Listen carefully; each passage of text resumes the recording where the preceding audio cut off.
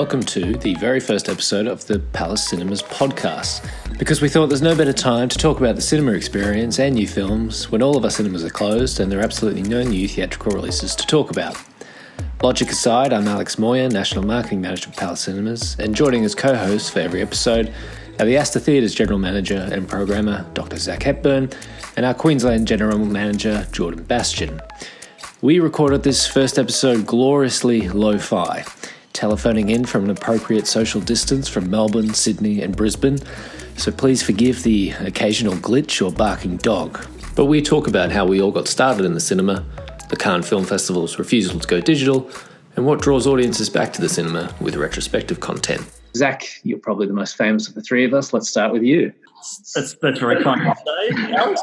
Hopefully infamous and is not the right word, but famous for what? But no, look, I started out, pretty much like anyone who's worked in cinema. I love movies, and it just seemed like the logical sort of way to get a job, being around things you love, as a popcorn jockey, as I like to refer to it. I started out at the Westgarth Cinema in Melbourne in 2006, and have been with Palace kind of off and on since then. Around 2010, I started this late night cult program called Cult Vault, which was like midnight screenings at the Westgarth. They were all on 35mm, and they were kind of heavily influenced by what was coming out of States then via like the New Beverly or the Alamo Draft House with curated trailers and stuff beforehand. So that kind of got me into the programming mind space, and then subsequently done some other freelance programming for some other locations when I had a little bit of a sabbatical from Palace, and I finished my master's in film studies and my other university studies that kind of came after that. And then around 2015, when Palace took over the Astor Theatre in Melbourne, I came back on board and now looking after the repertory sort of side of programming and looking after that venue. And then in between that, I was involved with film criticism. I was the chair of the Australian Film Critics Association for a little while, and also did some work on ABC Radio, which then led me to do ABC News Breakfast reviews weekly on the television show there. And now that I have placed my dog Kubrick on that show, I feel that I'll be replaced by Kubrick in about 3 or 4 weeks' time. But I'm more than happy to pass the baton to him because he's very knowledgeable as well. I mean, I obviously knew you had a dog, but I never thought to ask his name. And Kubrick is just, of course, he's named Kubrick. It looks so much like a Kubrick as well. we had Keir DeLay and Gary Lockwood at the Astor for a 2001 screening, and I brought the dog to meet them. And they said that they felt that the dog looked like Stanley Kubrick, which I thought, anyone was going to say that, they would know. And Jordan, what about you? I also love that I get to follow Zach. Like, here is Australia's movie man, now Jordan. I started at Dendy George Street, which is a 2-screen, very haunted, very scary cinema in the middle of Brisbane, as a projectionist, and then worked at a retrospect cinema. We played a lot of cult stuff, a lot of midnight screening stuff. From there, I jumped ship to Palace as a projectionist, slowly worked my way up to state manager, and I run the Brisbane Film Collective. I do a lot of our cult programming. I annoy Kim, our head programmer, a lot for films, and I run Cinema Obscura, which is a secret cinema in Brisbane. You annoy him for good films, so good films, yeah.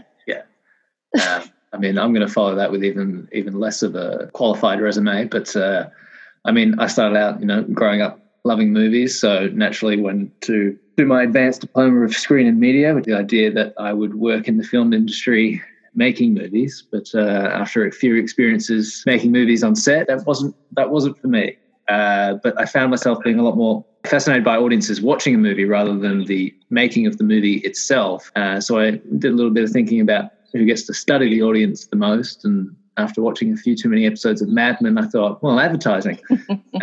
So I went back to university to do a public communications degree, specialising in advertising, and coincidentally at the same time, to support that, I got a casual job at Palace. And it's been a real dream job ever since. Going on from that, obviously we all love cinema and love the cinema experience, but obviously we're all now closed, and there's more and more talk about moving new films and even film festivals to digital platforms, which, my biggest concern is this could force a permanent change to the cinema going landscape, even if when things do return to normal. But the Cannes Film Festival director recently came out and said that should all else fail, the film festival will not be going digital, saying that directors of films are driven by the idea that their movies will be shown on a big screen, and that sharing them with others at events like film festival, and that their works weren't made originally to end up on an iPhone. I mean, what do we all make of this? I think it was a really important move that Cannes came out and said this, and really important for their reputation and their livelihood. They're one of the kind of few remaining festivals that really grounds itself in the cinema-going experience as well as film as much as possible. I mean, South by Southwest have come out and said they're going to stream their festival, which is perfect for their audience. But I think it just reaffirms the fact that certain filmmakers want their films shown in a cinema, because ultimately there's nothing better. There's nothing better than proper projection, proper sound, lights down. There's so much work that goes on behind the scenes to make things happen for people that I don't think people realize at a cinema, that I think if you took it away from them, they just take it for granted. Does that make sense? Yeah. The amount of times we spend looking at aspect ratios, looking at colouring of films, making sure lights go down at the exact right time. We still play with auto mids at James Street because we have curtains and we can. And I think it's important to keep these traditions alive. And I'm happy to see that Cannes has really kind of put their foot down with that. Yeah, that's a really good point, Jordan. I think, different platforms offer different varieties and they offer different methods of engagement. I don't think that we'd all be sitting down in cinema for 7 hours watching Joe Exotic in Tiger King. If you were, I'd love to meet you and talk to you and have an exchange. But I think there's a real beautiful simplicity of a film being presented at the cinema, but there's so many things that go into that simplicity that it's incredibly complicated. But to an audience, it should be a seamless presentation. And I think harnessing that and having that legitimacy for certain titles is really what people go to the cinema for and search out that cinematic experience for. It might be something that's a very eclectic experience if you're looking at more of a sort of like art house or alternative program. But there's a tweet that's going around Twitter at the moment because we're coming up on a year anniversary of Avengers Endgame soon, and there's this tweet going around where someone recorded the audience reaction to one of the first screenings when Captain America gets Thor's hammer and wields that. And just that kind of rapturous communal engagement that you get from a big screen experience with a full cinema, that is something that you can't replicate. And, it's a cliche to say, but it is true. And I think, looking at the sort of presentation aspect of things and looking at the sort of communal engagement on certain films, that is what the cinematic experience is. And I think that's what we're all hooked on. Whilst I think there's avenues for so many different narratives in the world and so many different platforms of viewing these narratives, certain films do need that injection of that communal experience, of that unique presentation, and cinema is the only way to offer that. And that's something I think we're all yearning to get back to, and something that I think we all have very fond memories of. Yeah. I mean, it isn't a new idea of things going straight to digital or straight to videos, bypassing the theatrical window. And many of my favourite films and my favourite film experiences I've experienced alone on VHS, DVD, Blu-ray, streaming. I didn't grow up in the 1970s, but I've watched countless films from the 1970s. But I think the thing I love most about the cinema, aside from the obvious communal experiences, we have this kind of unique limitation set upon us that these new platforms don't. And that's this idea of, with the amount of screens we have, kind of identifies films that you should see. We might only have 4 screens in a venue. We put the film we think is going to do the best in the biggest screen. We give it the most show times. And that's sort of naturally telling people, hey, this is the film you should go and see. And there's a kind of energy about that you just don't get when you're clicking through a streaming platform, or even when you're sort of going through the mass collections of new release, whether it used to be in the video store or now on your, Apple TV or whatever device you use. Ultimately, I think the cinema experience is showing us films that we wouldn't normally find. It's like a platform to launch. And I think that's what Cannes does the most. I mean, imagine if Parasite went straight to streaming. It would have been immediately more accessible to everyone, but I don't think anywhere near as many people would have seen it. That's one of my favorite things about working in cinema is looking at these smaller films, looking at these films that perhaps people will just walk by the first time and figuring out how to get them to see it, whether it's like clever trailering on more mainstream stuff or special events or theming them in a special way, or like I love looking at what Zach does at the Astor with retrospect stuff as well. The amount of times we've had late night crafting sessions of paper macheing Harry Potter pop props or doing what we need to just give it that little bit extra just to catch people's attention. I think that that's really exciting. And I think it's really exciting to have those conversations with people when they come in, where they're just like, there's that instant energy of like, oh my God, I saw that film that, you recommended and it was just so amazing and who would have thought and blah, blah, blah. And I think there's something really exciting about that. That's, I think, the best thing about working in cinema, especially working at Palace, is giving people the avenue to see these films and direct them to things that are exciting and new and different.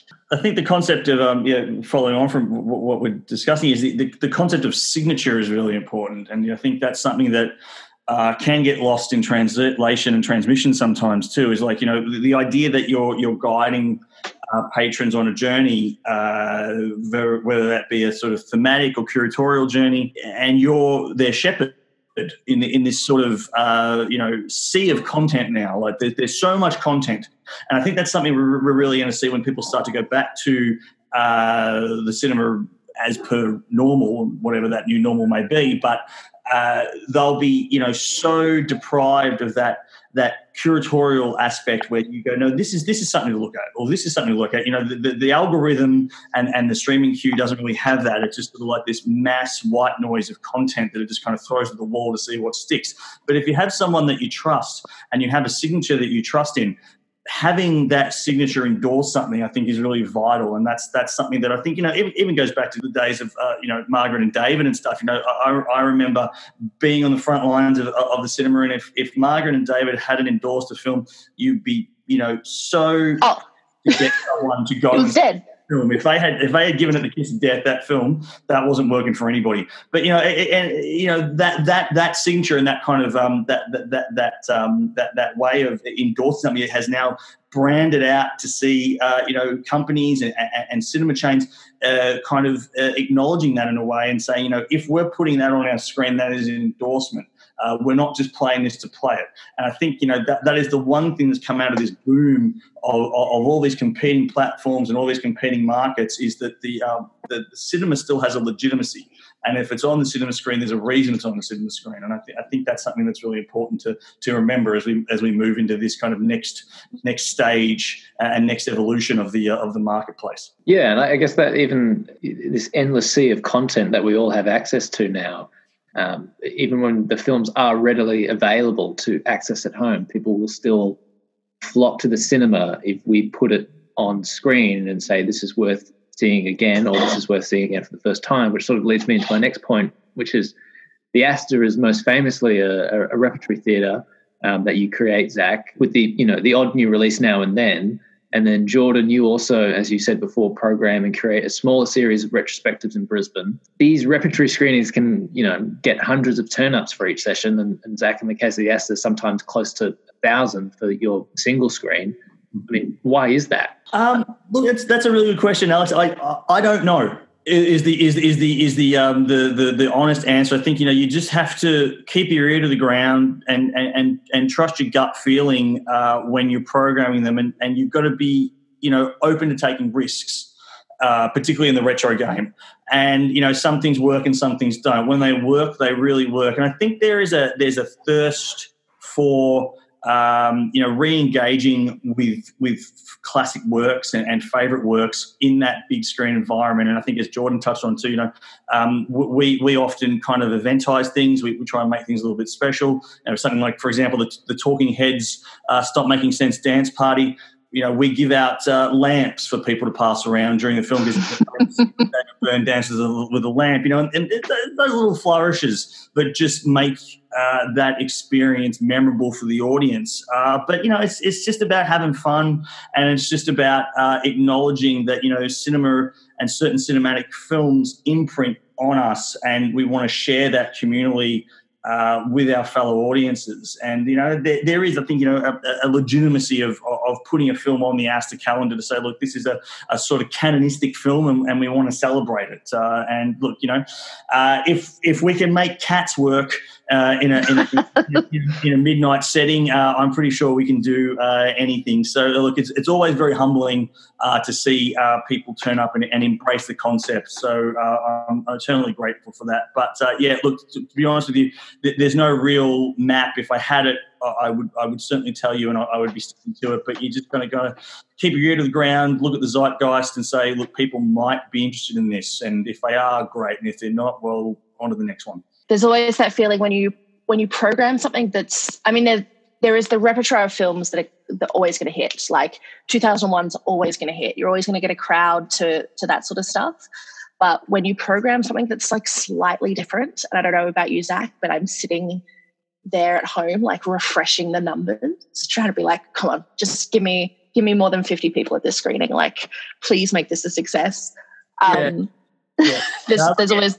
You have your babies sometimes, and sometimes they need a little bit more finessing. And I'm always like that with the Halloween marathons we're doing. It's just there's this weird alchemy that just has to gel, and sometimes it works and sometimes it doesn't. But when it works, it really works. So and I love it.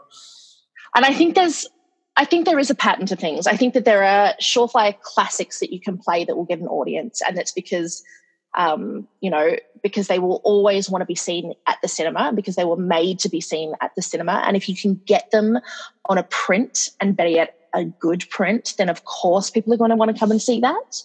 But I think there's also that we're in a generation where kind of millennials that have money to spend grew up watching a lot of stuff that's cult on VHS and DVD, and were maybe too young, or like I grew up, in North Queensland where I didn't get a chance to see a lot of movies that weren't mainstream at the cinema.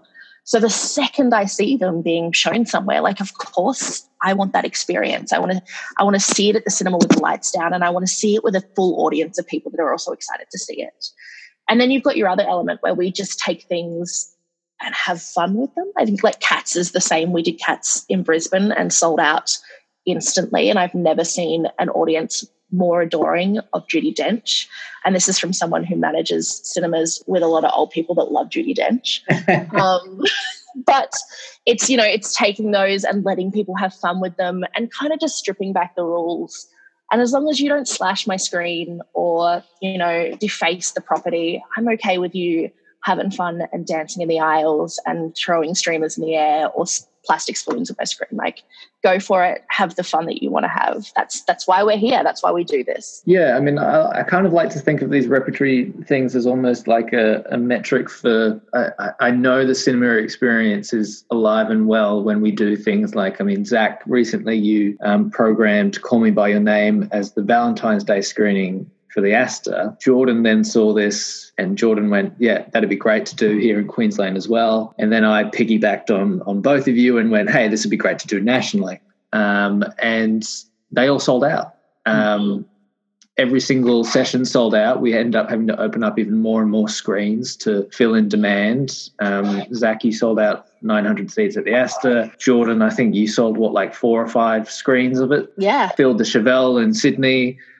Filled multiple screens at Electric in Canberra, Paradiso in Perth also filled. Coincidentally, that same night, it screened for free on SBS. I think that they put that in after I put that out. I think it was on the Astor calendar for a number of weeks before that turned up. But I mean, you've said it in one, Alex. I mean, the fact that everyone was able to get on board with that concept and embrace it in their own way, in their own state, and combat a free screening on television. I mean, if that doesn't showcase the thirst for communal experiences and connecting with a film on a big screen, I don't know what else does. So, I mean, it was just, I was really, really humbled to see everyone on the circuit embrace that concept, and even more humbled to have the audiences embrace it. Yeah, and I mean, for me, I mean, as short as the 2020 cinematic experience has been so far, it's going to be one of the standouts of my year, if not one of the things I'll remember forever in my career. It's just the overwhelming love. I mean, obviously it's Valentine's Day, everyone's loving each other, but it was just an extraordinary experience to see those kind of numbers come through and that kind of response. And even people that had seen the film 10, 20 times were talking about how it felt like they were watching it for the first time again. And that communal experience, that energy, that magic, I think that's what makes cinema special, and I think that's what keeps it on. I mean, that film in particular is just such a perfect Valentine's Day film because Timothy Chalamet aside, who could do no wrong, like you've got people that are in love watching it together for the first time and rejoicing in all those like beautiful, heart-wrenching feelings. And then you've got single people that identify with the back end of the film. And it kind of just brings everyone together in this really, really melancholic but beautiful way. And if you can throw anything else special at that, then that's just, it's exactly what you want when you see a film together. And I think it's crazy that like we did get so many people through the door for that, and it was so successful, but it didn't feel like this rushed getting people through the door, like sensation that quite a big films do. Yeah, it was this really beautiful, lovely moment that we could kind of share with our audience and kind of our love letter to them in a way, which I just think was so lovely. It was such a lovely night to be a part of. And in Queensland, we took a step where we emailed everyone that had purchased tickets and asked them if they had a love note that they'd like to put on the screen. And so for our pre-show, we scrapped our pre-show, and it was just like love letters between the audience that we had projected on the screen. And that was just, I don't know, it was a very loved up feeling. I could gush over it for a really long time. Oh my God, I'm stealing that for next year. We just played a loop of Armie Hammer saying good morning to people in a Jeep. That's, I take my hat off to you, Jordan. That's a great idea as well. My way, it's a new road.